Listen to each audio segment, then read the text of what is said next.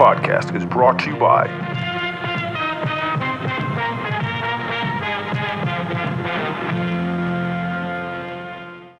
Watch This or Die.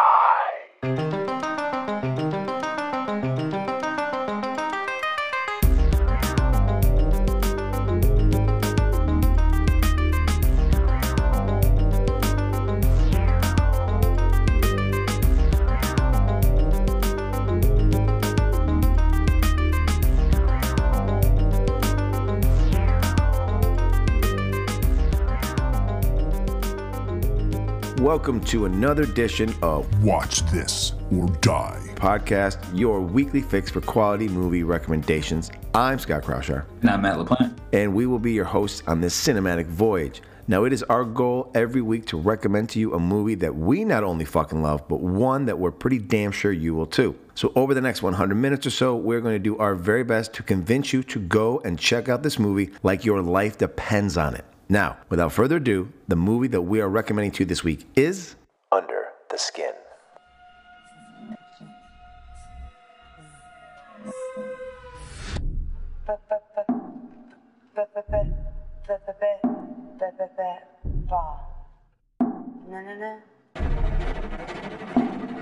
So you live alone? Yes. Think I'm pretty? I know, gorgeous.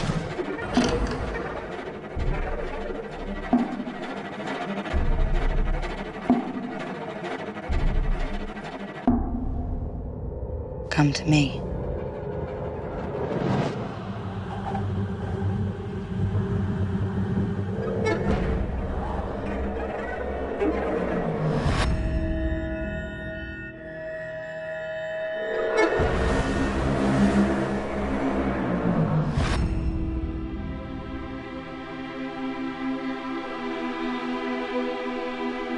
When was the last time you touched someone?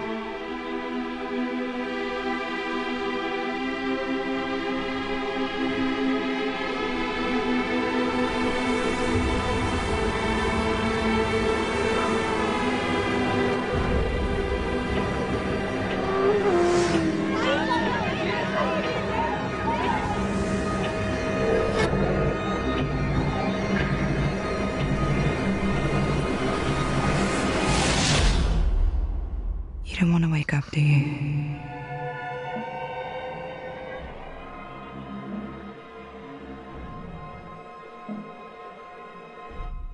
Beware of attractive women in vans that want to pick you up and take you to their condemned houses, because you might wind up in some black liquid with a raging hard-on. We're dipping our toes back into the halcyon days of the Alphanumeric Distribution Company, when they used to release ultra cool and unique indie films before they became pretentious cocksuckers who think they're worth billions and have forgotten about the little people. Speaking of little people, let me bring in my good friend, Mr. Matt LaPlante. We are talking about Under the Skin, which came out the same year as a movie we did back in November, The Rover did, which was brought out by A24. Who we now have a vendetta for. Yes. Good year for them. Right? That was back when that A24 would come up and you're like, oh, this is going to be a really good independent film, much like in the 90s, and we've discussed this before on and off our podcast. When Miramax, you saw that come up, be like, oh, this is going to be a good independent film. You knew that there was going to be something good about it. No, they're not all great. Some are duds. But for the most part, when you saw Miramax back in the 90s, even early 2000s, you thought, okay, this is going to be good, because they obviously promoted Tarantino to begin with. He was their poster child to start with, and you just were like, all right, here we go. It's going to be good. And same with A24 when they first started up. You were like, oh, all right. Now we've got fucking groups devoted to them, people worshiping them like they're fucking Jesus Christ. Like, folks, most of the stuff they do... They branded.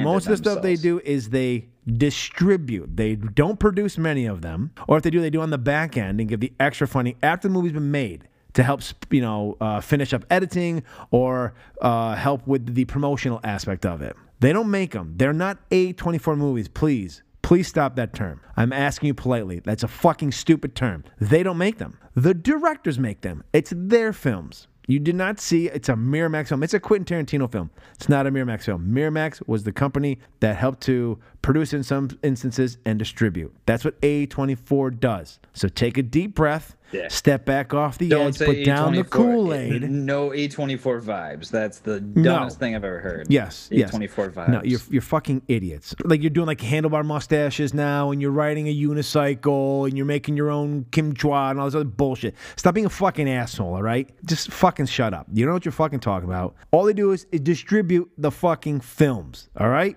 Know what the fuck you're talking about. Who gives a shit? Go see the movie, whether it has an A24 or not. Doesn't mean it's going to be a good movie. I don't know. Spring Breakers is fucking fantastic. Hey, it's part of the alphanumeric brand there. All right? Jesus Christ.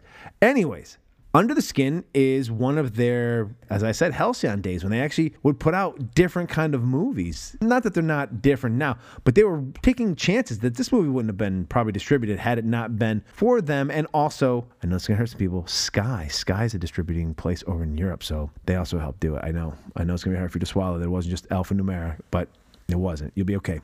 All right. So, Matt, how did you feel about rewatching Under the Skin? I really enjoyed it. It was a very fun rewatch. I forgot a couple of like pretty big parts of the film, but I very much enjoyed it. And it is like just the atmosphere of this film is very, very good and just creepy. Very creepy. Did you know that most of this is filmed without people's knowledge? Most people didn't know they were being filmed. Half the reason afterwards. it pretty much stars just one person is because a lot of what we're going to talk about, they had no idea. And again, I think I trumpeted the special features on Baby Driver about the special features. I own this on iTunes, and the special features on this are fantastic. It breaks down a lot of the special effects that are on it. It talks about the camera, how they set it up. They show the whole inside her van that she drives in had like 23 cameras on it. And it's absolutely unbelievable. So there's no camera ops in the actual van. Like the cameras were hidden within the dashboard and within the vehicle. So everything was very realistic and felt very fly on the wall. So I thought that was really kind of cool. So those of you who are real film fanatics and not just like to say that you follow a brand, if you really like film, I suggest that you look into getting most of the movies you can with the special features and watch them. That really opens your eyes and shows you the kind of attention to detail that films really go through to bring to life some of these amazing stories. If you could see this, Matt has now in a new phase of his facial hair. He was George Michael bathroom solicitor for a while, mustache. He shaved that Allegedly. down and looked like he might be trying to grow a beard, but that disappeared. Now he is in his, he's shy of some dreads in his hair, but I think we're in the Johnny Depp Pirates of the Caribbean, I didn't even think that. Jack Sparrow goatee right now. That's where we're at. So it's quite a transformation that you're seeing. A lot of faces going on. It's my way of my own pretend method acting. It's impressive. Yes, it's just it's like every month he's like, what character am I playing this month? Who do I want to be June. I'm going to be George Michael. July? I don't know. We're in Johnny August, Depp. and it's Johnny Depp from Pirates of the Caribbean. No, to add to with most of these actors, well, not even being actors, just being random people off the street, actually being lured into a van, which is kind of troubling, apparently. And in Scotland, it's just like, okay, they're just like, let's fucking go, let's go for it. Like, I'm just gonna roll the how dice. easily that. But here's the sad thing, right? So we're gonna talk about this really soon, so I don't want to give too much away. But it was interesting to see how easily men can be lured to a fan by a pretty face. Like, not even question it. Like, women, I think, even if there was like an attractive man, would still be a little hesitant. They'd be like, I don't know, you're like one of the number one killers of women. It's men, so we might not get in. Men were like, are you attractive? I'll get in. What is there a body on the other seat? I don't care. I'm just gonna sit in there. You know? So what was his name? Oh, fucking goddamn it. The one fucking serial killer. Zac Efron played him. Was he Ted Bundy? Ted Bundy. Ted Bundy. Yeah. Yep. But it's amazing that like so many of those people weren't actors, and then really the only people that are actors in this film are the bad man, the motorcyclist, and the gentleman that has the facial deformity. Yeah, and they had to hire that motorcyclist so that there was actually someone who was a professional bike rider, so they could drive through the mist and stuff of fucking Scotland. Two birds, one stone. They got there. They're like, we need a motorcycle. We might as well hire a professional because then we can use him for all these amazing shots that we're gonna get with him on it. So like these poor, unsuspecting bastards, we're going to jump right into this. A mysterious young woman seduces lonely men in the evening hours in Scotland. However, events lead her to begin a process of self-discovery in Jonathan Glazer's sci-fi thriller, Under the Skin.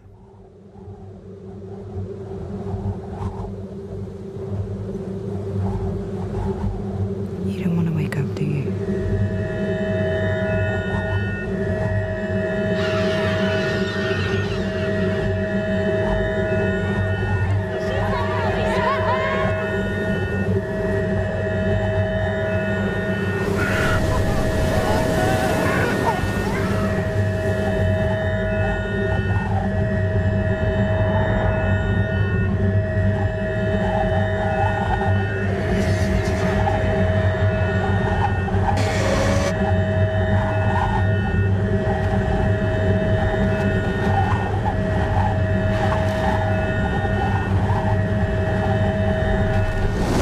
Jonathan Glazer, as I just said, is the director, and he co-wrote this with Walter Campbell. Jonathan Glazer has not done a whole bunch of films, but one of his more noteworthy one I really enjoyed is Sexy Beast. That's a awesome. very good movie. Yes, I feel like they made that recently into a fucking TV show, and that totally didn't need to be made. Most likely it sucked ass. Yeah. There's no need to make. That was a movie that.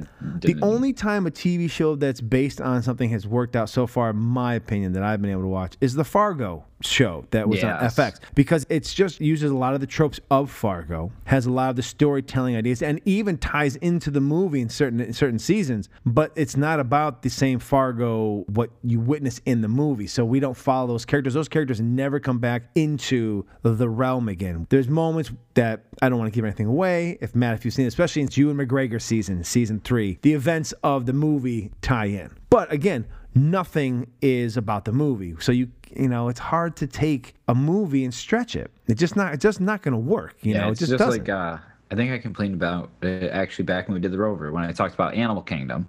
Yes, they put on film TNT. is fantastic, and then they fucking made it into an awful TV show on TNT. Ellen Barkin was good in it though. She was good. She was hot, but she was good in it. She did the mother character justice, at least in, you know, the realm of where they're trying to go with it. But yeah, it was just like. But did she win an Oscar? No. Well, you know, you can't win an Oscar for TV. I don't know if you know that or not. Hey, Johnny Depp, I'm not sure if you know this. They give a Golden Globe. That's about it. Now, this stars basically Scarlett Johansson. It's just really her. But the other people who get their credits in it are Jeremy McWilliams, Dougie McConnell, Kevin McAlidden, Andrew Gorman, and Christoph Hazel. It was made on a budget of $13.3 million and only grossed $7.3. This was a hit or miss. This came out early, and really feels like, it's crazy to say, but even though it's 7 years ago, Scarlett Johansson was still, and I mean no disrespect to her, was more eye candy than the actress that she has become known for now. Oh yeah, is that fair to say? Like, I don't mean that to say that she can't act, because she can, but back then she really was eye candy in that. Even Marvel used her. Yes. When they introduced Black Widow. Yeah, they're totally trying to ensnare Tony. There was someone did a side by side of like every performance of her up until just her solo film now, and how she slowly had not like been so revealing of a character. It's like, no, at first you definitely, let's not pretend you didn't do what you did.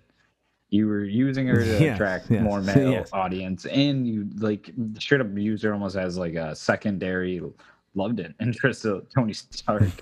Yes. That never came to fruition. Yeah, I mean, there was reasons for that. Obviously, in the film, they were trying to set it up and drag him in, but he'll never get rid of Pepper Potts. Anyways, the ratings, once again, they're all over the place, actually. IMDb gave it a failing grade at 6.3. So right off the bat, you shouldn't watch it because IMDb says so. Now, Rotten Tomatoes has a real disparity between its ratings. Critics loved it with an 84. Audiences with a 55. I don't think audiences knew what the fuck they were getting into. There's not a lot of dialogue, and most of the dialogue in the film is ad-libbed, pretty much started by Scarlett Johansson herself. And what we mean by that is basically, as we kind of alluded to, Scarlett Johansson will drive around in this basically panel van through the streets of Scotland. Literally the van that you like don't want to approach. Yes, a van you would not approach, but because Scarlett Johansson is so attractive in it, everyone approaches it.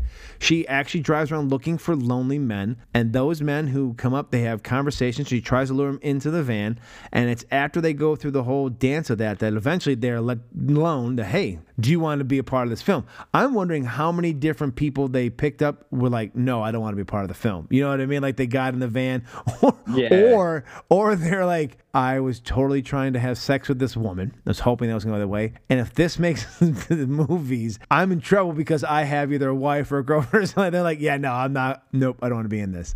You know, and probably when the movie came out, people were like, hey, did you ever see this girl? And they'd be like, no, I know what you mean. No, she never drove by me. No, I never got to see that man. You know what I mean? You know. As we speak right now, 7 years in the future from that movie came out, you know for a fact that there are men in Scotland right now who have definitely been approached by Scarlett Johansson and definitely got into that van and said, no, I don't want to be in the film, because they would have been in some serious fucking trouble had that made the big screen and then have to explain. So now how'd this happen again? You know what I mean? Like, definitely a lot to talk about, a lot to explain. I think it worked in Scotland, because I don't know how big of an actress she was over there.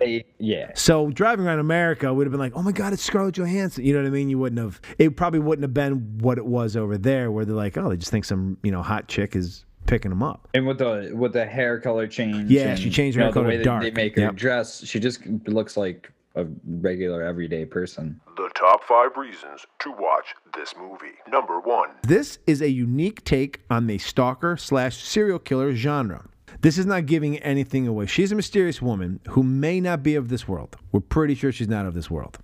That's a pretty good gamble. We're going to say she's not. You know what? She's not of this world. She's not of this world. She's an alien, and she is here to feed something, which we're going to get into. But first, we're going to talk about this, because even though it is basically a body snatcher type movie where an alien has taken over a human's body and is now basically pretending to be them, like a chameleon, it really is about a stalker serial killer. It flips it completely, because normally, like when we talked about Ted Bundy, he would drive around, or all these serial killers try to pick up ladies and then end up killing them. This was unique because not before had we had a female driving around, stalking men, trying to pick them up, using any means necessary to try to bring them back to their place, and then killing them. The disturbing part about this isn't that, that we flip this on its head. It's how easy targets men can be. If there's an attractive woman, she could kill a lot of men. Do you know what I mean? Like, honestly, if there's an attractive woman, she could go around the country pulling the same fucking stunt, and men would fall for it and would be killed in the thousands. Not a couple, in the thousands. And honestly, when men disappear, because they seem to do it a lot from their families and other people's lives, just walk away and ghost everybody. Oh, and he just couldn't handle it. Would people really look for us? You know what I mean? Like when a certain type of women start to disappear in a town, people go, huh. But when 5, 6 men just start disappearing and you go over down to town, people are like, that guy was an asshole anyways. You know what I mean? There's no Amber Alert looking for Steve, who's a fucking dickhead.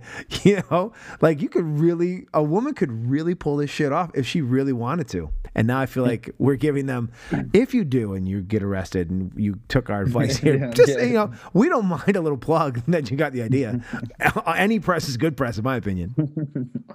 Oh, man. No, maybe it's just Scotland, because during the filming of this, they actually, one of the locations they filmed grabbing a victim at, they had to delay a number of days because there's a real life murder that happened the next street to them. Yes, so but that was most likely a man-on-man violence or something. Whatever. Nothing was stopping them from okay, someone died right over there. I'm gonna go, hey, Scarlett Johansson in a van. I'm gonna go talk to this van now. I don't care that somebody died over there. Fuck it.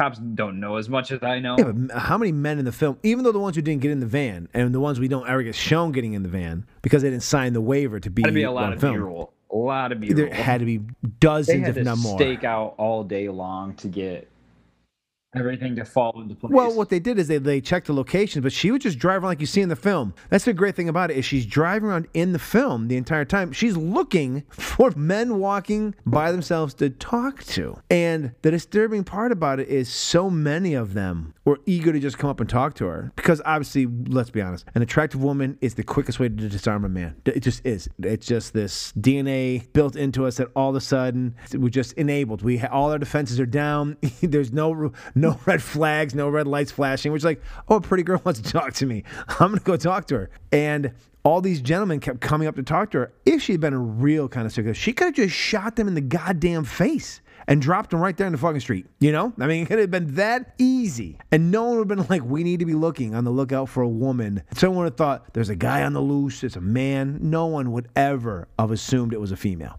No one. It was very kind of chilling to see how susceptible men truly are at being lured into a fucking van. Like, when women get lured into a van or a car, I think the man has to be attractive or has to set them up for some kind of like stupidity. Kind of like in the Silence of the Lambs where like can you help me put this couch in my arms, bro? Or something. Like you have to really, really come out of the 14. Box. If you're trying to get kids in, it's toys or like animals and candy or some shit like that, ice cream. But when it comes to men, you just have to be somewhat attractive and say hi and just blink your eyes at us in a nice way, or even give us an inkling that maybe in some random fantasy of ours you're gonna have sex with us. We'll get into any vehicle. We might even crawl into the fucking trunk without even being coerced, and you could kill us so quickly. Like it was really alarming how easy we are. Pull Mr. Blonde afterwards, right? Go to the drive-thru, get some fucking food. But it made me think, like, why haven't women done this?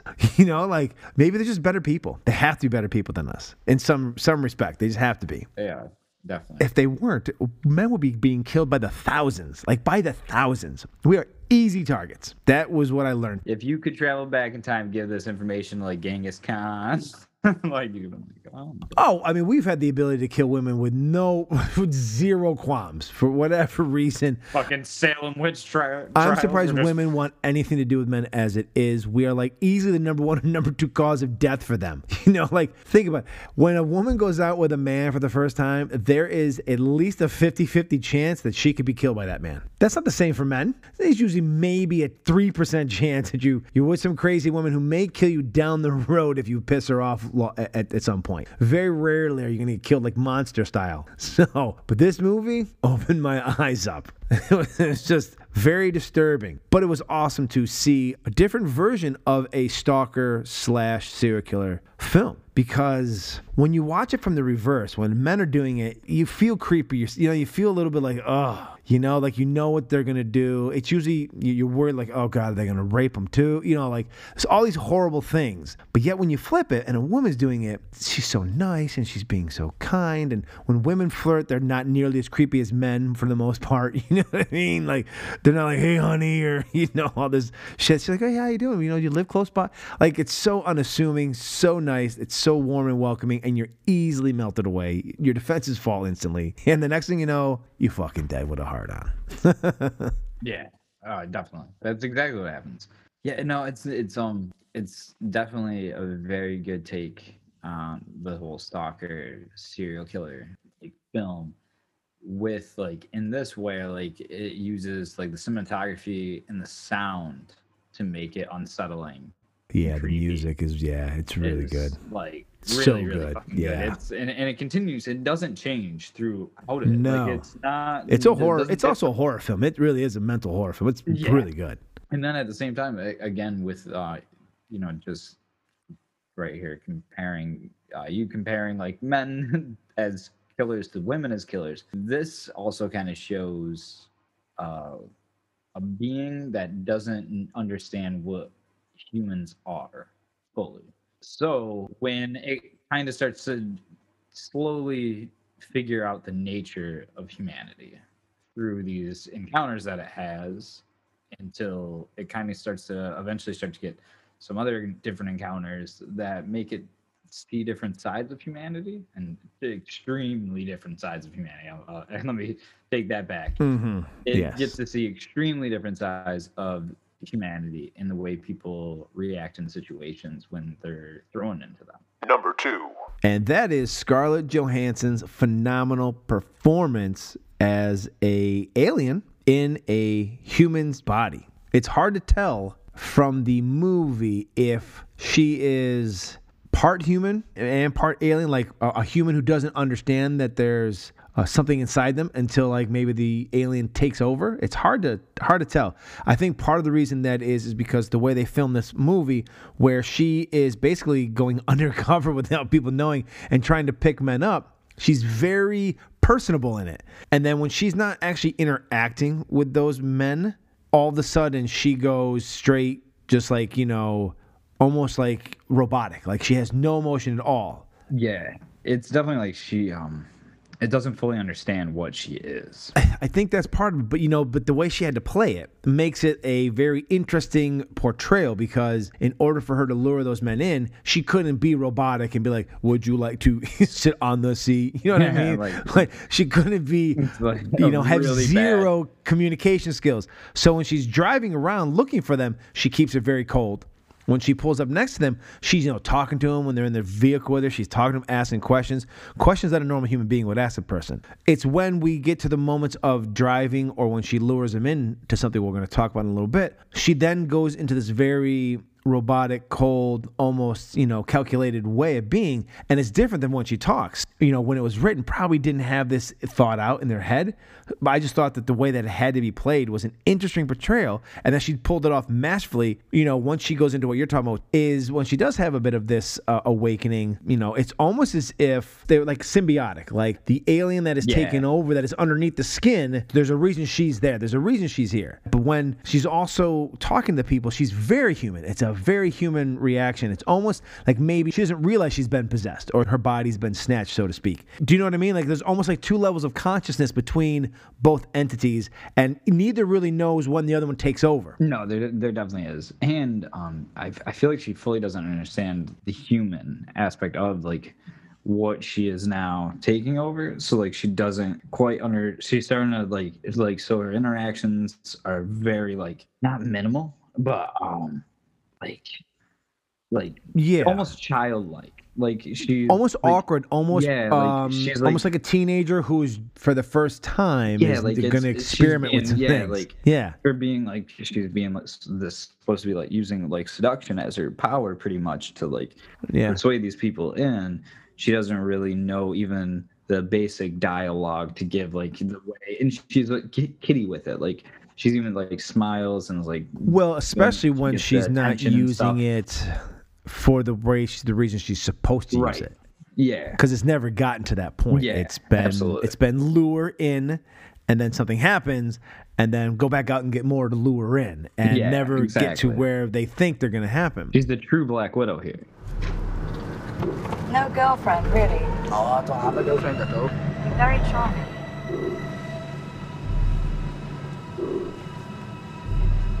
It's better. Yeah, sorted. You have a handsome face. Aye. Yeah. Thanks a lot, cheers. You think I'm pretty? Aye, you're gorgeous. Do you? Aye, definitely. Good. Aye, I've got a nice smile as well, by the way. Do I? Aye, big time. What about your smile? Aye. You have a nice smile yourself. Cheers. Good.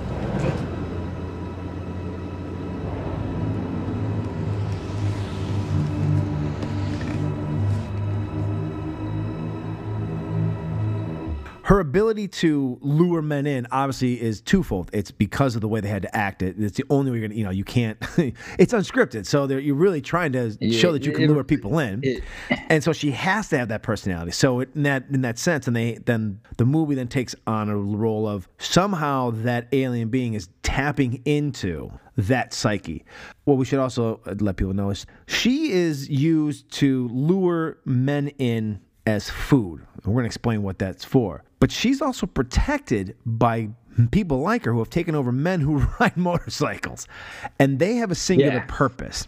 Their singular purpose is to protect the identity of what they are and protect her in her like, completion getting of her made, task. pretty much, yeah. They're there to make sure that she goes out and does what she needs to do. If somehow she disappears or something happens to her, they go find her. If something doesn't go right, they take care of it.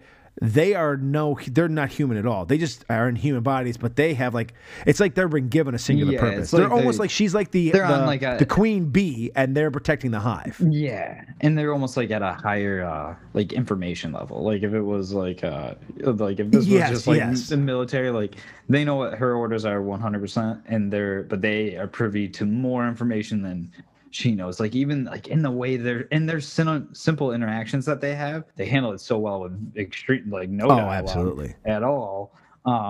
Between them, just in the body language that they give, which makes you think maybe there's like some kind of telekinesis as well. Yeah, true. Because when we get to something in the end and they start to look for her, it's almost like they're trying to find her with like a sense. You know, like there's not a GPS. Yeah, they're like literally going like, I think I know where she is. Only it really with is. a lot of nudity. 40% of the film.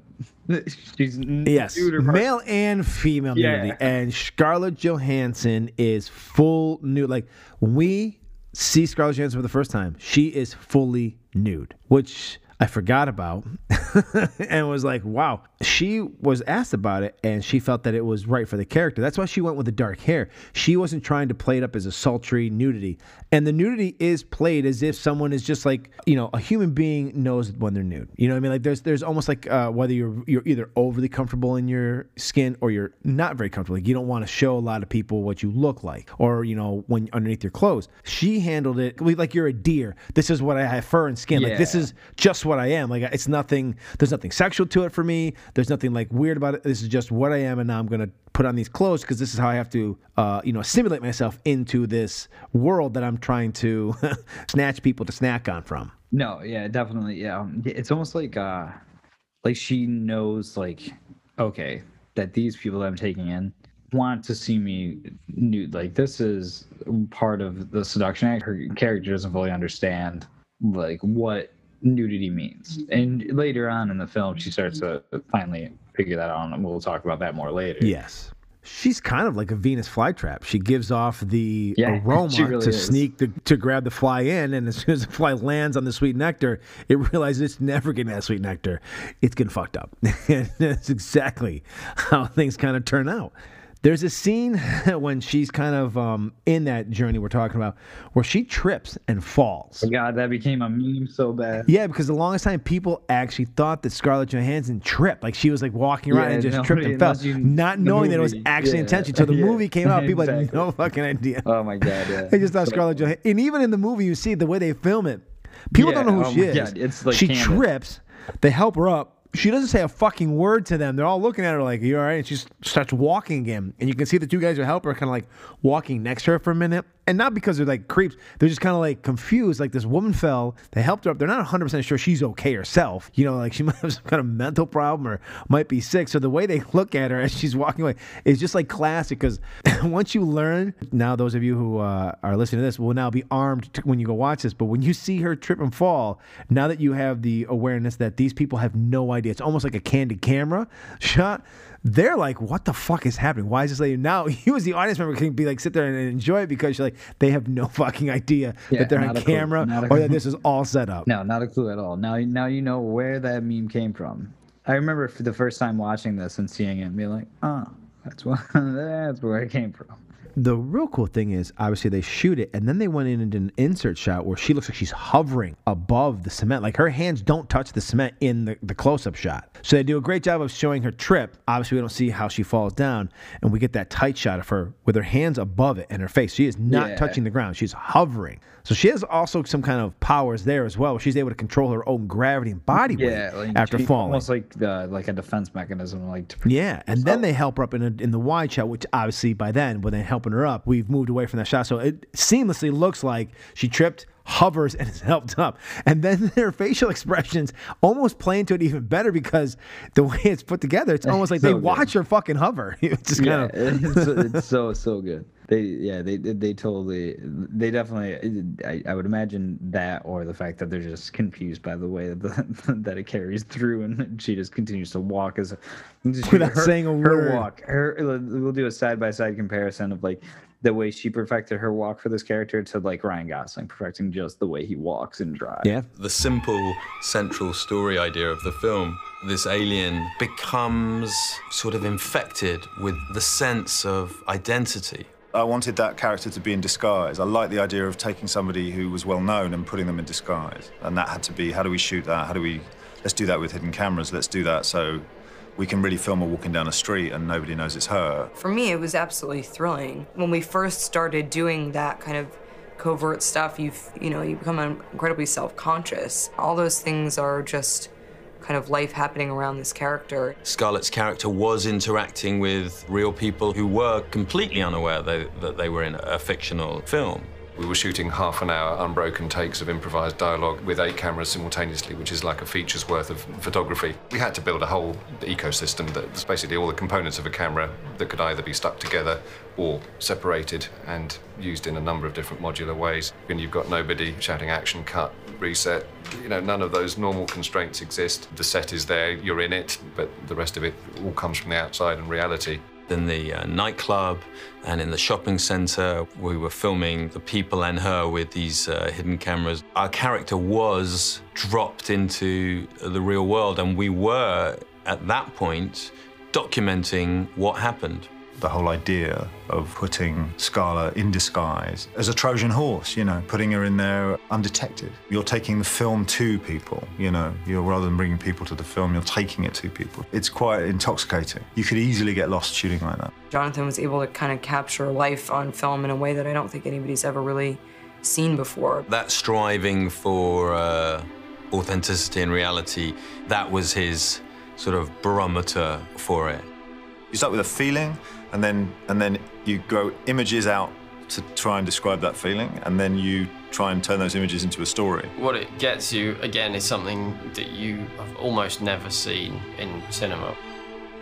And as we were alluding to earlier, there is a reason for her to be here on Earth, in Scotland of all places, and why the bikers are protecting her. And that's the third reason you should watch this movie. Number 3. And it's the alien killing floor. Now, when I first watched the film, I thought she was the one devouring her victims. Same. But she is not. No. There is something else at play. I don't even think that they eat, or if they do, they get whatever their nutrients, whatever we want to call their food level, through whatever this being is. Like, it's so well done. It makes you think.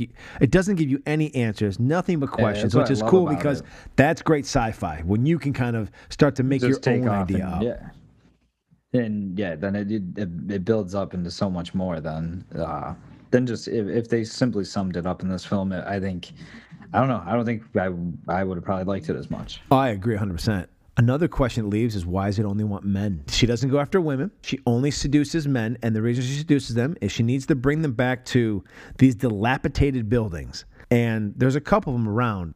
And somehow, inside these buildings, there are some form of alien has occupied. It's occupied, but it's like on a different time and space, and almost dimension kind of thing. Completely interdimensional. Like once you get because in there. Everything is solid built around it. But the minute they walk in, and this is how good she is.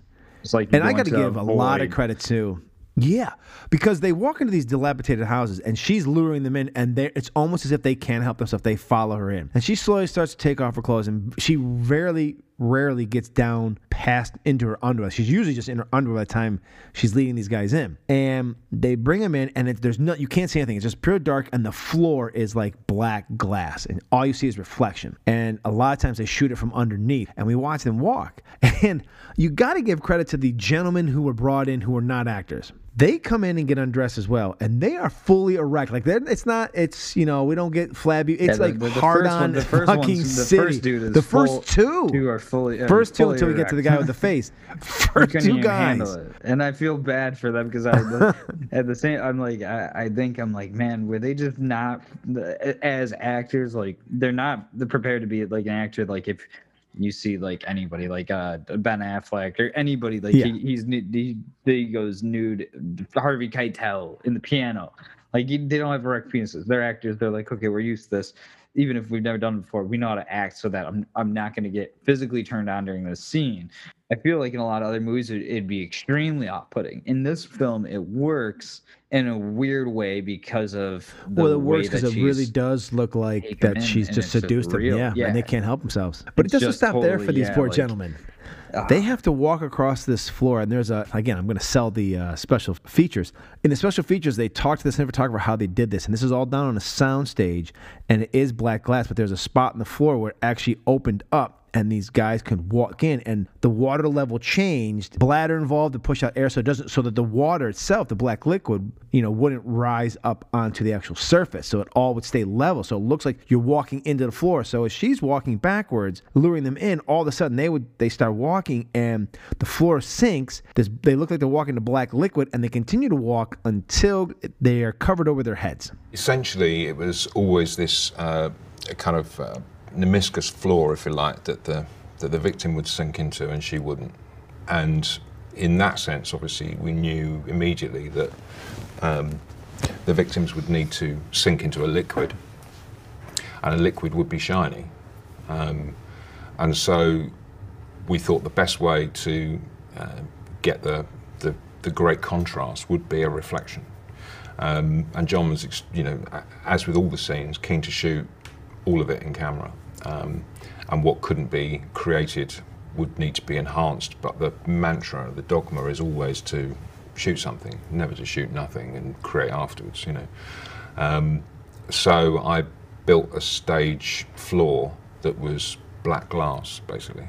And then within that was a tank of the black liquid, within which was a platform that once the actor started, or the victim started walking onto, it sank, with a bladder inside it which released air as they went in to counteract the Archimedes effect so that it didn't flow over onto the floor. We get to see one time what happens to them when they go under, which is fucking awesome. So intense. And so once they go under, they're eating. All that's left are their clothes on top of this black mirror, which is awesome. And then she walks off and goes to get some more. And that's basically what she does, is she goes out, drives around at night, looks for men who are solo, men who are willing to come in. She really talks them up, chats them. They go back to her place. She says to them, my place is just a little bit away. I think she told one guy, it's just a half hour away. And he was just like, fuck it, I'll go a half hour, 3 hours, whatever. Yeah. Whatever. I feel They like I'm don't getting care. in this. What I give those gentlemen credit is when they walk, they're staring just at her, fully aroused, and they just keep walking. And even when they walk into the water, they do a great job of not keep looking down. going, Because your no. first instance would be to look down, but they are so mesmerized by her, they keep their eyes straight. They walk right in until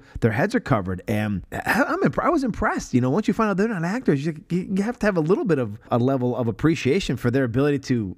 One, Scarlett Johansson's walking in front of you, walking by. Your dick is hard as a rock walking towards her.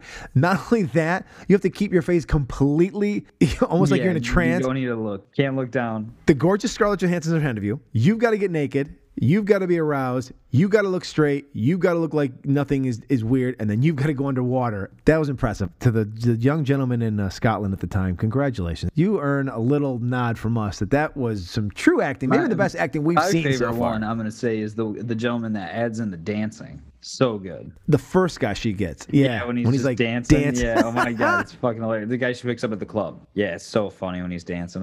He's like, he doesn't give a fuck where he is.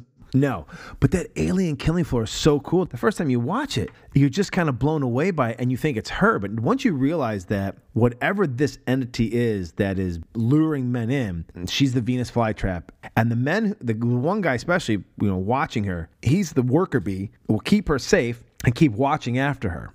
So when we first meet this motorcyclist, he rides on a bike, he pulls up along the seaside, goes down this hill, picks up what looks like a dead hooker. Just a dead, prostitute, I assume. Picks her up. They go into this truck, and when in this truck, it's like all white. And so Scarlett Johansson strips her down. She's naked, strips her down, and gets into her clothes. She's literally listed as the dead girl. Yeah, she is listed as the dead girl. She's not a prostitute. They don't even. They're just like, it's just the dead body during the beginning. That was cool too, because that was in like a different. It was in like a white room. Inside this van, though, And like the back of that van, so it was kind of like it opens up again to like another yeah, dimension. like some kind of, it's almost like some kind of spaceship or, you know what I mean? There's definitely something different, which again, like we said, is what's cool about this movie is there's nothing given to us. We get nothing. There's no exposition. There's no title crawl or anything that says this is, you know, what we can expect. We're just thrown into this and we learn as we go, and we get to decide for ourselves what we think is going on. And I'll be honest with you, the first time I saw it, I wasn't even thinking half the things we're thinking now. You know, like I just watched it. I was like, oh, wow, that's very cool. And then after watching it subsequent times is when I started to build this awareness of like, oh, I think this is what's happening. I think this is what's happening. The way we are getting inside that alien's head is by looking at us as if we were a foreign object. We wanted to present the idea that this alien entity wanted us for something, but what exactly they wanted us for wasn't necessary. You can't show an alien entity, it's not possible, but you can allude to one, you can allude to the idea of it, or the feeling of it, the dread of it. She's not really a she, even, is she? She's an it, and it is a force. It's a dispassionate. It's a dispassionate entity. It's like the sea, you know. The craft was her, you know. The spaceship was her. The body is craft. I mean, that's very much the sort of the central idea in the film. The paradox of body and soul, you know. So that was our science fiction. She's our science fiction. Number 4.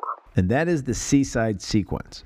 It is my favorite moment in the film. It is the most distressing, the most horrifying. And then finding out that this film was shot the way it was, it made me want to ask a lot of questions. Obviously, what I'm about to tell you it probably happened in the film, but man, it is hard to really swallow to figure out what happened. Oh yeah, the worst parents ever. Worst parents. Oh, and we're definitely talking about them. They deserve what they got. So, Scarlett Johansson's character is on the beach. There's some guy from Czech Republic. He's decided to make his way to the coast of Scotland. And he's there and he's out swimming. And he comes back in and he's just tenting there. And she's talking with him and trying to get him ensnared in her trap.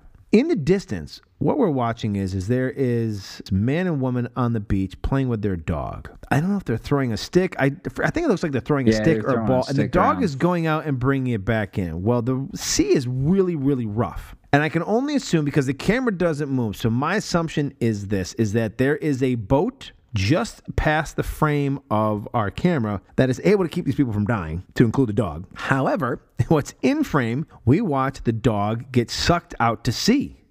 And it can't swim back. Anyone who knows, you swim like parallel with it. You try to, because it'll push you in. If you try to swim against a strong current, you get pulled out. And this dog gets pulled out. So this woman, who was the idiot throwing the fucking stick, she jumps in the water and swims out to try to get the dog. All of a sudden, we start to notice like the dog disappears.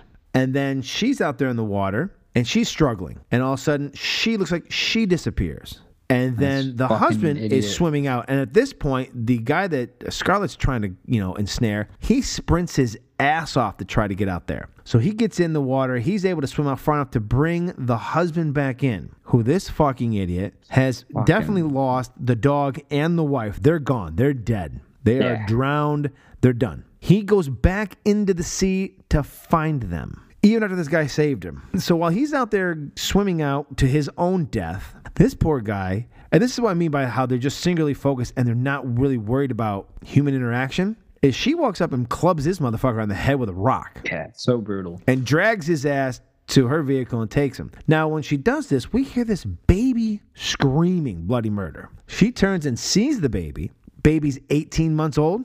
Maybe 20? Yeah, I would say 18. 18 at the best. Yeah, not even close to 2. Crying its eyes out. Just crying its eyes out. Which is horrifying. And because they are emotionless and have a singular focus, she's dragging this guy who's been knocked out that she's now going to take and toss into the floor of hell, the dark pit of hell in there. They leave the baby there. Like there's, she has no emotional attachment for anything. It doesn't affect her. She just sees it and keeps going.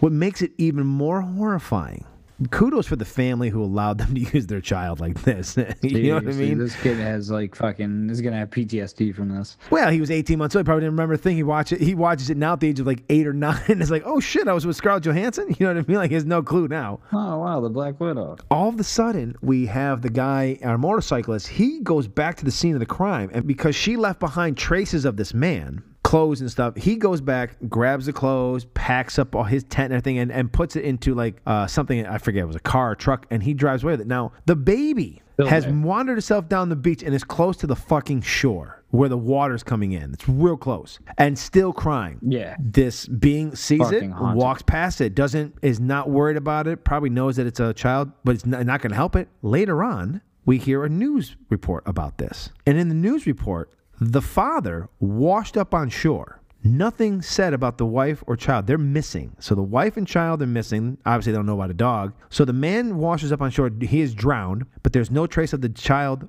or the mother, which means that the child eventually got sucked out into the sea and drowned as well. Like, it's a horrifying fucking scene that the first time through you may not even notice it, but it's fucking unnerving because all these things are happening. It's disturbing as fuck. Yeah, it's super disturbing. And they're just so stupid, especially the second attempt that guy makes. It's like knowing like that they have a child. Like, oh my god, why? Like the dog's a lost cause. The woman like, shouldn't have gone after the dog gone. either. Neither the of them dog, should. you know, they should have known better. neither. They shouldn't have let that dog be out there at all. They should. No. How fucking severe that surf was there. No, nothing's able to swim out there. No, they should not have. And the fact that, I mean, I don't feel bad for that woman for drowning. I feel bad for the dog because this poor ass got sucked out there because, you know, just playing. They probably fucking encouraged it. They probably like, threw a fucking stick out. And just like, like it didn't probably want to do it. And then it was like, oh, yeah. Oh, let's chase it. Oh, let me get saved. And then I think I'm going to make it through there. The surfer. Well, kudos to those people, too, because whatever's going on, this is going on in the background. As we're watching a scene, she's trying to seduce this man into coming with her to kill him. And meanwhile, in the background, all of a sudden, you're watching this, the dog's out. She's like running out of the water to save it. And you stop paying attention to the people in front. You're like, oh my God, what the hell's going on in the background? The dog disappears, the water comes over, she disappears, and there's no child. You don't really see the child until after he's brought the father back in the first time, trying to save him. He literally dies himself, and then you hear this child screaming, and you're just like, it's horrifying, because once the father swims out, you don't even see him anymore. Like, he dies almost immediately when he gets back out in the water. It's a fucking horrifying scene. It's probably one of the most horrifying scenes in film, because it feels so real. Like, when you learn how this movie's made, you kind of go, fuck, how do they do disturbing is that it does. It's just like, it's just almost like you're just watching the real-time camera film, like, what's the surf like in Scotland today? In case you didn't know how powerful the sea is, that will show you how powerful the fucking sea is and how quickly it can go bad and how quickly people can be drowned in a moment's notice in the fucking sea. But it also shows you, don't be a shitty parent, all right? I'm not saying, you know, I have pets. I love my dog, this and that. But if I have a choice between saving my dog in this rough sea, first of all, I wouldn't have let it go out there. But anyways, bad decisions all the way around. She goes after this fucking dog. You have a child. That's more important. I know you don't want to see Fido drowned, but you're the one who let it out there. You're the fucking idiot, so you're going to have to just deal with this. You don't go rushing out. You know, it's sort of like one bad decision. Then the fucking husband goes after her. Well, what happens if you drown, you fucking idiot? Dumb move after dumb move. Yeah, it's so, I mean, the whole family drowned. So fucking idiotic. That's the crazy thing in this whole movie, and no one's at fault for this. The whole movie, the dog is drowned because the woman's a fucking moron and threw the stick out there. She drowns going to try to save the dog like an idiot. The husband, not thinking, goes out to try to save her, is saved, brought back in, and is so fucking dumb. He goes out and drowns, leaving this poor child to their own device. And the child goes into the sea and dies. Yeah. 3 humans and a dog died. And none of it has to do with anyone in the movie. They all did it to themselves. Exactly. These parents caused that all to happen. Fucking idiots. And I'm glad that they're dead, except for the child and the dog. The mother and father were definitely that's what's not. Like heartbreaking about watching that whole scene. It really gets to you because it's like, oh, first, no one likes watching pets die on a camera. At least we don't like fully see it, but just the eeriness and the music and the way it's shot, just as it's unnerving for that. And then the second, both shots with the baby, but the second one is really bad. It just really gets to you. Well, yeah, because you know when they leave it the first time, he's pretty much up on the sand, and there's a part of you that thinks, well, someone's going to come by and find the child, and then we have to figure out why this child's alone, and then Motorcycle Maniac Man shows back up like a couple hours later, and that child's closer to the surf, and he's just like, I'm not here for the child. I don't give a shit about this child. I got to make this dude disappear. I don't care about this kid. And then part of you was like, oh, I wonder what happens to this kid. And then like a couple minutes later in this, you know, you get this radio broadcast about this horrific event, and you hear that they only found the father washed up on shore. So right away, we're like, oh my God, they're all dead. Fucking idiots. Our special friend here, the alien that is under the skin, does have a change of heart. And that's the fifth reason you should watch this movie. Number 5.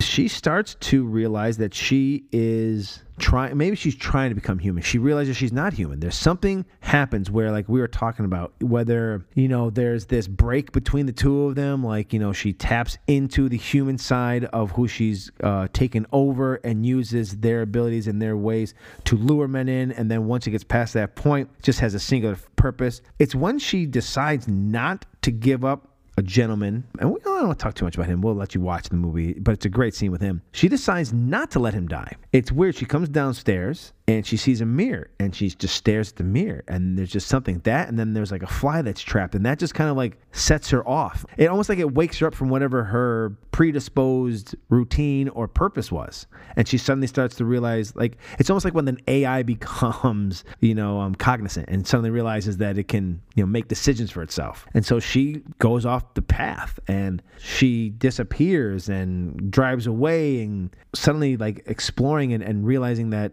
you know, is she human? Is she an alien?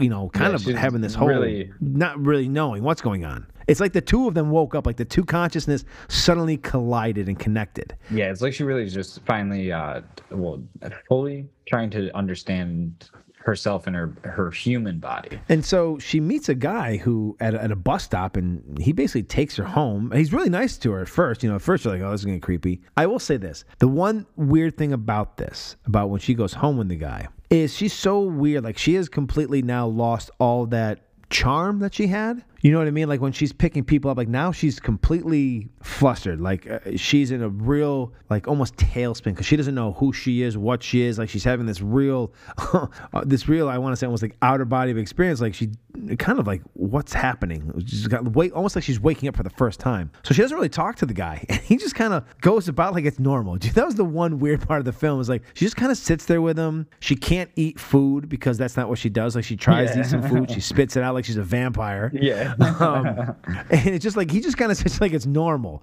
You know, I don't know how much of that is because she's hot, and so he's like, well, you know, what do I care, you know? But it's like the second day she's there, part of her starts to tap into the human side, and she starts to kiss this guy, like almost starts to have, seems like feelings, like there's gonna be sexual feelings. Like she's catching feelings for him, or like, I don't know if it's that, or like since she's been bringing all these people into the killing floor, she's starting to understand what they think is going to happen when they go there. And like, she's like, oh, well, like almost like she's like, well, maybe this is like a gesture to him that I appreciate, like what he's doing. And like, I almost do kind of like this person. And then that quickly gets interrupted by her discovering more of herself.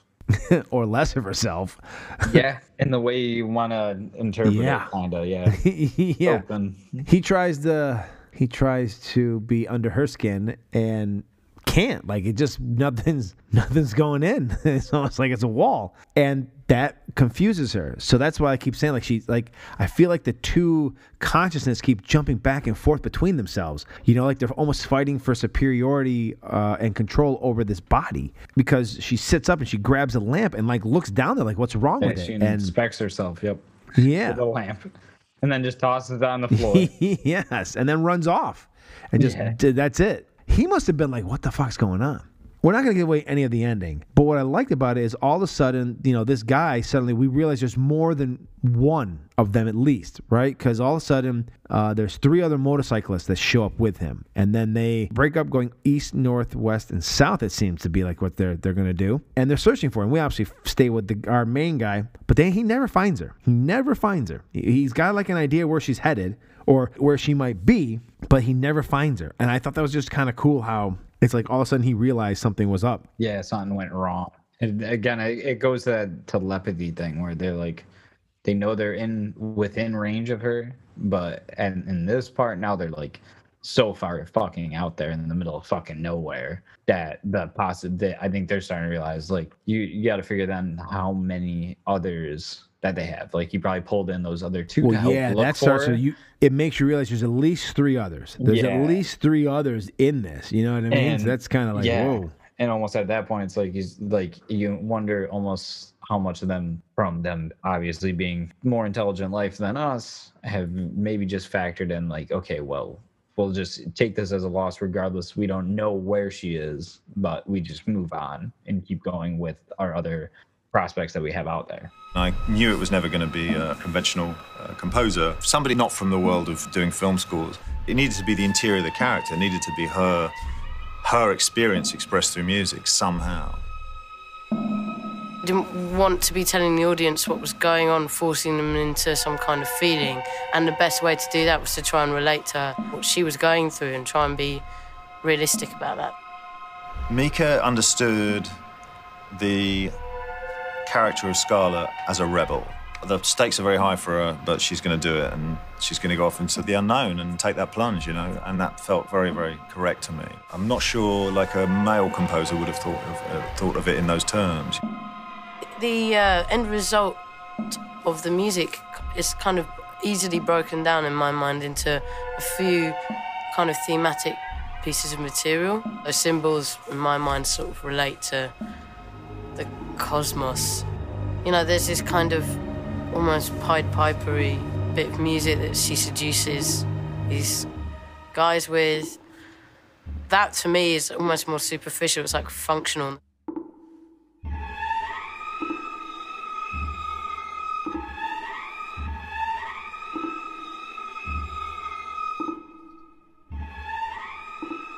A lot of that is synthesized MIDI strings. It's really string heavy, fake and real strings, and percussion and bits of flute here and there.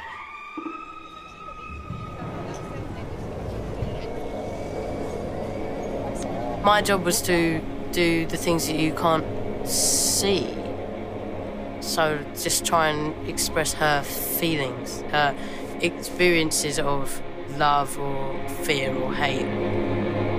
If you feel anger or joy or something like that, it might be like a really intense feeling of that subsides very quickly. So for instance, in this middle montage bit, she sort of has this rush of having this feeling. She might not be able to decipher it. She doesn't know what it means yet, if it's attached to people, what it's attached to. She just sort of stores that up. And it was important to be simple and bold and clear with that. You're starting with like something that's a scientific, it's kind of hard to gauge, and then it becomes personalised and warmed with these crescendo-y chords. She becomes more human. The music is warmer. It may even seem over the top. It's incredibly emotional, and it just made sense not to go against that, you know, just go with it. You can really tell the story with sound and music. You can really find that fluid kind of path, how they join, what they say, what they express together. No, it was Mika's voice, you know, Mika's response, emotional response to the character that I wanted to hear. It is that idea that you have some kind of attachment to her, in some way connecting with the outcast. She's a rebel, you know, in a way. She's inspired by the experiences that she has and the feelings that she has to take action, and that's inspiring, isn't it?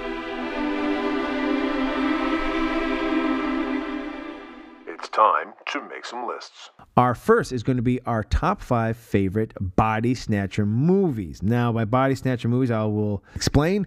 We're talking about movies where an alien has taken over a human being or is pretending to be a human being. Someone is pretending to be something that they are not. So, with that in mind, we are in our 49th episode. Mr. Matt LaPlante will lead us off with his number 5 body snatcher film. But with that, I will bring it to my number 5, being Honeymoon. About a newlywed couple that go and take their honeymoon on a lake country home. And some weird shit starts happening after the wife wanders off and gets disorientated in the middle of the night. It has Rose, I forgot what her last name is, but she's the actress. McGowan? No, she's the actress from Game of Thrones that played Jon Snow's first love interest that he wound up marrying, the actor married in real life. I can't remember what her last name is. But a fantastic little indie film. Almost could be a double feature with this. I see a lot of similarity between the two. But if you haven't seen it, Scott, you should definitely check it out. I have not, and now I will. My number 5 is Men in Black for Vincent D'Onofrio, the bug-like creature taking over the skin of a human, of a bug killer.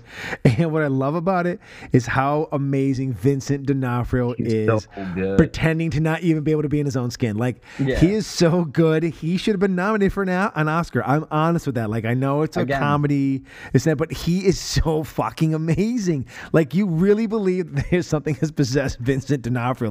Like this alien is wearing Vincent D'Onofrio's skin. It's so fucking good. He just plays it so perfectly, and it's such a great job. And the minute we did this, it was one of the first movies that came to my mind. I was like, oh my God, I remember Vincent D'Onofrio becoming that guy and pretending that he's wearing his skin, and like it doesn't fit him properly. It's just so fucking funny. Even the first movie was good. The first Men in Black with Tommy Lee and Will Smith is really a really good movie. It's great. Yeah, Vincent D'Onofrio, man, he is underrated as a supporting actor. Think about this he's here. Underrated as an actor, just all across the board. In general. Yeah, but just think right here, Oscar-worthy performances. Men in Black, Oscar-worthy. Full Metal Jacket, Oscar-worthy. Yes. The Cell, Oscar-worthy. Yep. So fucking good. And he did a great job as the Kingpin in the Daredevil show. Fucking big, scary man that dude is.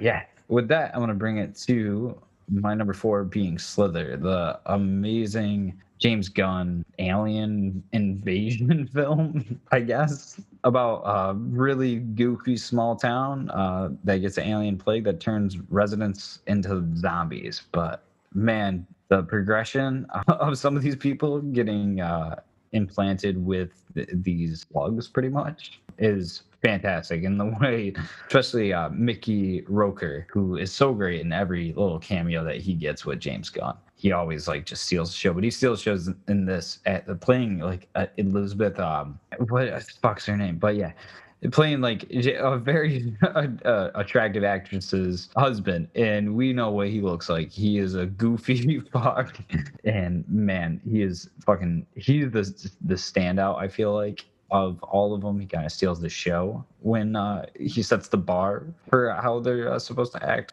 when they become implanted with these weird ass fucking slugs. But it's so fucking good and so fun. Sleeper hit. My number 4 is a movie that came out in 1995. It was the film debut of the model, Mrs. Natasha Henstridge. It stars Mr. Ben Kingsley, Mr. Michael Madsen, Alfred Molina, Forrest Whitaker, and it is Species, where she is a hybrid alien, and she is trying to mate with a male human to then start a new, basically world-dominating species that will take over. It's a campy kind of movie, but it has a stacked cast, and it was really good. It had a really good premise way back in the day. Yeah. Similar to what this is, where, again, it is, an attractive woman trying to basically lure men, basically unsuspecting to their death with the use of sex. So I really, really enjoyed it back then. I remember seeing it in the theaters, and yeah, it had an amazingly stacked cast. I just read it to you. It was crazy. Get a very young Oscar winner later in her career, Michelle Williams playing her as a child. So fucking crazy. I love that movie and all its campiness, but that's an underrated Michael Madsen role right there. Right? He's not typecast. Yeah, he's not playing. This is him completely off brand. And with that, I'll bring it to my number 3. We're going to stick with the 90s here. So I believe this was 1999, and that is The Faculty. So fucking good. About a high school photographer witnessing a nurse's murder and then seeing her come alive again. And then the bizarre happenings that happen at that fucking high school.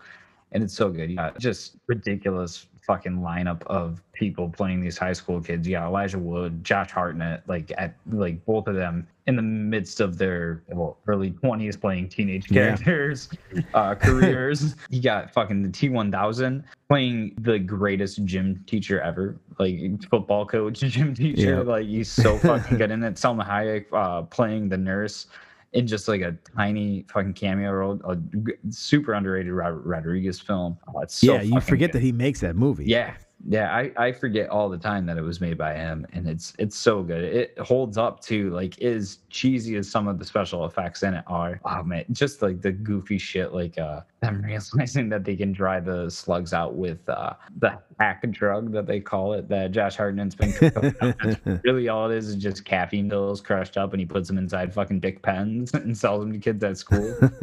Oh, it's so fucking great, and it has the only cover of a Pink Floyd song that I will approve of, and that is Another Brick in the Wall, being covered by Lane Staley and like every member of Rage Against the Machine, I think. I know it's definitely Tom Morello and Brad Wilk playing drum, or not Brad Wilk. Yeah, is it Brad Wilk? He plays drums. Yeah. And then I don't remember if the bass player from them was involved too. It's so good. Such a great cover. My number 3 stars Sharon Stone and Mr. Arnold Schwarzenegger. It's Total Recall for the little alien person inside the body of a human So being. good. That suddenly you see it when his face and head opens up and you're just like, what the fuck? It's one of those more shocking moments in the film. The remake was, how about this? I'll say about the remake. The remake was better quality as far as film. You know what I mean? Like it was a better produced film. Definitely. Because the original was very campy, and then Arnold Schwarzenegger when he can't breathe and his face just terrible. So But bad. yet, but I like the Arnold Schwarzenegger version better. The remake is better quality, but the overall movie is better for the original. I know that sounds kind of crazy, but there's just something, even though it's campy, there's something great about the original than there is this. And plus, when that alien comes out, it so throws you. You're sure not ready for that fucking little thing to be in there. You're just like, what the fuck? And anyone who is a fan of the TV show that was on Adult Swim, the Venture Brothers, they made a little spoof of that with Tiny Attorney. There's a little attorney inside of something. It's just so great. So they did their own little spoof on the Total Recall thing in that. It's so great, so great. With that, I'm going to bring it to a remake also. Well, a remake. Now, this is weird too because this has been remade. I think this is the second remake of then there was a third remake, I believe, later with Kim Basinger. But this is, in my opinion, the best version of Invasion of the Body Snatchers, the 1978 version with Leonard Nimoy and fucking Donald Sutherland. So fucking good. About some aliens invading San Francisco and replicating the residents into just emotionless fucking beings, and it's so fucking good. I'm sure Scott seen the other day that posting a photo from this that I put on my story the other day. I fucking love this version. It's better than the original. It's way better than the Kim Basinger. I think they called that one just was called Invasion, I'm pretty sure. But this is one where I would say it was warranted for a remake, and the 78 remake is perfect and better than the original. My number 2 is the first of 2 John Carpenter films. My number 2, I'm going to give Matt a little hint. I came here to chew bubblegum and kick ass, and I'm all out of bubblegum. It's Rowdy Roddy Piper, and They good. Live. It's so fucking good. It's so Keith David's in it. It's just a ridiculous film, but it's so fucking good. Like I really do enjoy it. It's Rowdy Roddy Piper is perfect in that film. So perfect. He's This perfect is hands in that down film.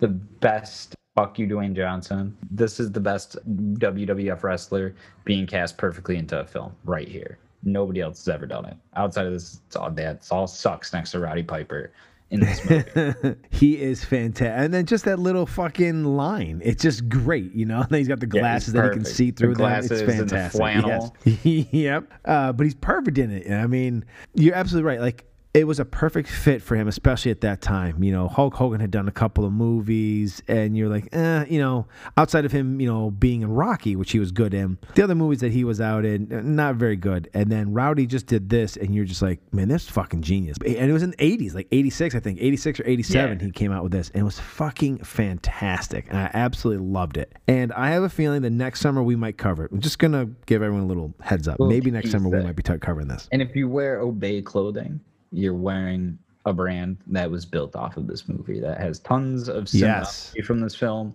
including the name. It's literally taken from the film. So good. And the face of the Obey is fucking Andre the Giant, also a wrestler. So there's a whole tie-in. Big tie-in. I'm gonna assume that our number one is the same because I already got to preface it. But go ahead. I think I'm gonna call it here. So our number one is a remake from Mr. John Carpenter, being The Thing. Yes. Starring Kurt Russell. Yes. And man, it's kind of crazy because we are going to have, in the next couple of weeks, you're going to have a lot of Kurt Russell possibly, and even a few John Carpenters coming out. I have this premonition that we're going to tap into Mr. Kurt Russell and John Carpenter in the next couple of weeks. Might join at the same time. And more than once, maybe. More than once, maybe.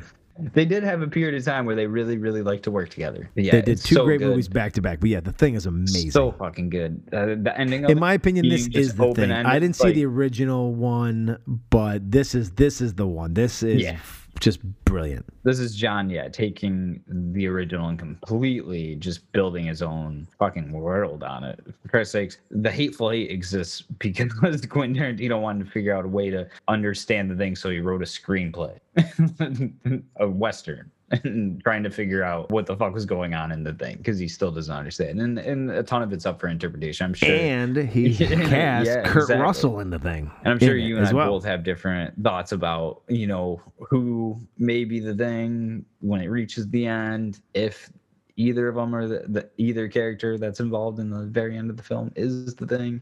But it's so fucking good. It's some of the greatest fucking special effects work, practical special. Well, much like this movie where they're both at the end don't know who it is, if either one of them could be, I like the fact that in Hateful Eight, I think it's Domergue because she's the one who kind of kicks everything off. She's the one who does some stuff that we'll talk about maybe in another episode. And so much like that, where you think you've got them, I just do like that it lingers because in this movie we both realize, especially in Hateful Eight, that the two at the end they're not going to survive. Like it's over with. Even if they are, it doesn't get past them. You know what I mean? Unlike in The Thing where the two gentlemen live and now they're just out there. You know what I mean? Someone could be taking it back to the world. Just out die the other one. They're like, okay, we're both gonna sit here. One of us could be it, but we're both dead now because there is nothing left. The events that just happened have destroyed any chance of us surviving in inhabitable environment to begin with. We have no way of living anymore, and we're done. It's dying here with us regardless if one of us is that or if we're not. So there you have it. You have 9. We didn't tie up till number 1. 9 Body Snatcher films, to include this one, which would make 10 for you to check out. Now, our actor/actress, which, as they say in the movie Once Upon a Time, is ridiculous and stupid. So our actor this week is going to be Miss Scarlett Johansson. We're going to do her top 5 movies. And man, I forgot how many fucking movies she's been in. After a while, you just forget. She's been the Black Widow. For so I feel like she's been the Black Widow forever. And at the end of the day, you're like, no. You're like, holy shit, she's been in it a lot. So since this is an odd week and Matt just went first, I will lead this one off and Matt will close it out. So my number 5 is actually an animated movie. It is the SpongeBob SquarePants movie. I love her in that movie where she is the daughter of the king, which would make her, I guess, a princess. She brings such charm to that I bet a lot of people now listening to this did not know that Scarlett Johansson was in that role because she is a major character. She is Neptune's daughter. She really is helping SpongeBob. One of my favorite scenes is when Patrick wants to show her on his underwear and she tells him no. It's just, I don't know why, it's just the way she says it. But she is fantastic. She does a great job in voice acting in this. She was absolutely spot on and pitch perfect for it. And it's not until you really remember or look at the credits that you realize, holy shit, kids loved it, and I loved watching it. David Hasselhoff has a great cameo in it as himself. Such a good cameo. And also Alec Baldwin is great as the villain. He's fantastic in it. If you have kids or you are a kid or you remember that time frame, the SpongeBob SquarePants movie was fantastic, and Scarlett Johansson is one of the reasons why. With that, I'm going to actually keep it in her voice acting realm, with my number 5 being her, with her playing the voice of Samantha, the AI that Mr. Joaquin Phoenix forms a relationship with. So good. Her voice acting is fucking amazing. And in this, maybe it was that prep she got with SpongeBob SquarePants movie that was able to really make her go full. Should we give an Oscar to voice acting in this Spike Jonze film? Because it's fucking fantastic. I fucking love the movie Her, and I don't know anybody else that could have pulled off just seeming in there that well with Mr. Joaquin Phoenix. He was So great too. fucking Like he good. did a great job acting without really anyone there. No, That's no. not an easy go, especially to emit emotion. Show that you're falling in love with an Sitting inanimate and object, talking in let front alone of just a you. voice. Yeah. So, oh my god, it's crazy. my number 4 is a movie that came out in the last 5 to 6 years. It is Lucy, which I believe was done by our rapist from one of our episodes, Mr. Luc Besson. I believe he was the man who created the movie Lucy. Yes, he was.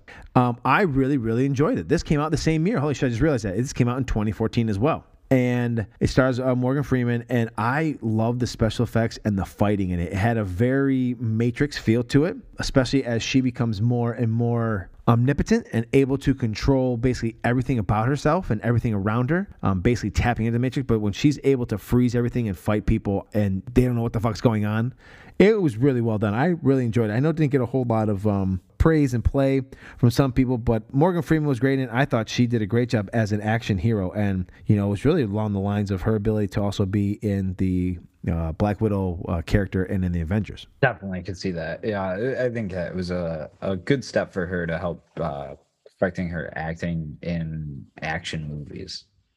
With that, I'll bring it to my number 4. Being a film that I just recently talked about in another list is Ghost World, with her playing Rebecca. If you listen to episode 47, I believe so. I'm trying to think what the graphic novels. Sin City. Graphic novel one. So yeah, it'd if be you Sin like City. graphic novels and you like Scarlett Johansson, go back, listen to that episode, watch Ghost World. It's fucking great. Oh, we're moving through this quick. My number 3 is her as Black Widow, but I think her best role as Black Widow is not the most recent movie. I think it's Avengers Endgame, much like Chris Evans' version of Captain America.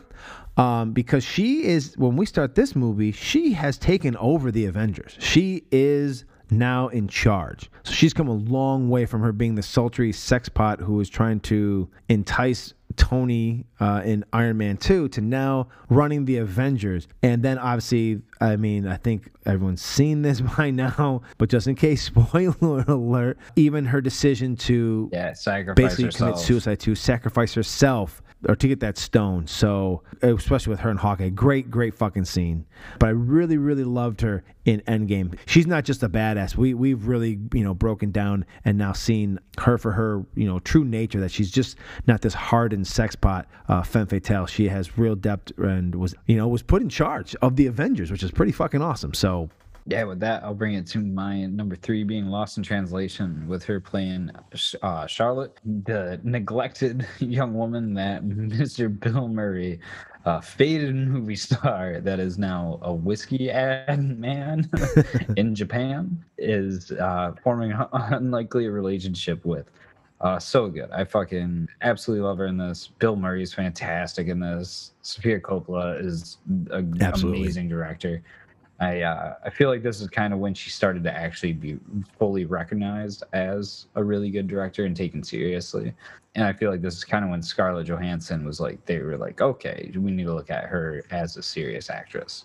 I would agree. However, what I'm about to say is probably not going to be along the same lines as yours. For me, my number 2, and I know that not a lot of people liked it, and maybe because it didn't do maybe the manga or the anime justice as people would like, but I really did enjoy her in Ghost in the Shell that came out in 2017. I thought she was fantastic in it. I really enjoyed what they tried to do with it. Again, not being a die-in-the-wool fan of the... I really do like that anime, but for me, it's never gonna look the same. Yeah, it's really hard to make it. Yeah, duplicate it perfectly. Yeah, it's really hard. So, but I thought she did a great job. I thought she was great as the character, and I thought the movie overall was pretty damn good because it's taking on such a beloved subject. Animation's easier to do, like the budget on an animation compared to what they have to do, with green screen stuff is completely different. It would be like if you try to put Akira, which luckily they haven't. No one's ever tried to put Akira as a live action, But again, that being said, if someone did, you can't expect it to look exactly like a comic book because it's hard, because that's easy. The amount of money that goes into that is minimal compared to what it would cost to bring that to life. So, but I really thoroughly enjoyed her in Ghost in the Shell. No, yeah, Ghost in the Shell is great. Funny thing with Akira is the one person I feel like that's been attached to possibly making it, I kind of trust, and that's Taika Waititi. And I've heard it bounce around like a few times and seen stuff about it and come and disappear. But that'd be absolutely great. And with that, I'll bring it to my number 2, being a Taika Waititi film, Jojo Rabbit, with her playing Rosie, the mother that is hiding a Jewish girl in their home that her young Hitler-loving son finds out about. And it leads to some devastating and hilarious moments. So good. It is my favorite movie from 2019. My absolute favorite movie of 2019. 2019 was a crazy fucking year for her because she had 2 nominations that year. This and Marriage Story, and she just was just wild that year. I know a lot of people, obviously she was great in Marriage Story. I know a lot of people are really high on her in that, and obviously because very touchy subject matter. However, I would suggest that this, which is also my number 1, being Jojo Rabbit, which is my number 1, not also because you had this too. I would suggest that this may be the better performance because of what the depth she had to pull and play, and it just, I don't know, it's just beautiful. She was so good. Her interactions with Jojo, and the fact that she didn't go right after him and try to stop him from having these weird Nazi things where she almost let him figure out that he was wrong on his own. I don't know, there's just so much depth and beauty and things in the film that especially we will not talk about now because I know we're going to cover this at some point one day, but Matt knows what I'm talking about. But there's a moment in the film where something shocking happens and it just wrecks you inside, and you're just like, oh my God. It's an absolutely gorgeous film. It's an amazing film, a truly great satirical film too. I really did love her in this, and that's why I put it as my number 1, because you want to talk about stepping away from, almost every other thing on my list, besides her being in an anime movie, is her in some form of action, which I thought she was good in. But I really felt like she really reached out with some real acting chops with Jojo Rabbit. Yeah, she's fantastic in Jojo Rabbit. But with that, I'll bring it to my number 1, being her other Oscar-nominated performance from 2019 in A Marriage Story. Her as Nicole, Adam Driver's wife, going through the breakup of a marriage and the breakup of a family is absolutely devastating. The 2 of them are so powerful together. It's insane. It's difficult to watch and get through it. It's not a fun film. It's a good date movie. It's a good date. Great date. It will really test a relationship here to see if you want to go the full commitment. Yeah, it is so powerful and so hard, just heart-wrenching to see this couple progress throughout their entire relationship from when they, were young and didn't have children to them having children to being happy to them living on 2 different coasts and trying to stick together to them separating and living on 2 separate coasts. And it's fucking devastating. So good. Kudos to her in 2019 because she fucking killed it with this and Jojo Rabbit. Yeah, she's a fantastic actress. She has really shaken that stigma of early on in her career being a bit of a sex pot and then an action hero. She has really, crossed into, a realm of being a real true powerhouse actress that should be taken very seriously. And even though there's this fallout now for her with the House of Mouse, it doesn't really matter. I think she's going to be able to survive it. She'll survive it. And yeah, she was done with them anyway. If they want to fuck over and fuck people over on little bits of their contract, good for her. Stand up against them. They got enough money. Take some of it back from them. Who fucking cares? The funny thing is it's weird that these things happen because the 2 of them, they both got something out of each other. It's always weird to see these things fall apart like this. You know what I mean? It is. And it's like, they're like, oh, yeah, we don't need you anymore. And they're like, okay, well, I'll see you in court. Yeah. Well, with that, we have 9 Scarlett Johansson movies for you to check out, plus this one making 10. So with our current movie, we have 10 Body Snatch movies and 10 Scarlett Johansson movies that you should check out. Next week, we have a very special guest coming on. We will not let you know who it is. You'll have to check out next week as we are in our 50th episode. We have fucking made it to number 50. We may be talking about an actor and a director that we may or may not have just a moment ago discussed. But you're going to have to check us out next week to see exactly who we have chosen to guest with us and what movie we have chosen for our 50th episode. So until then, watch this or die.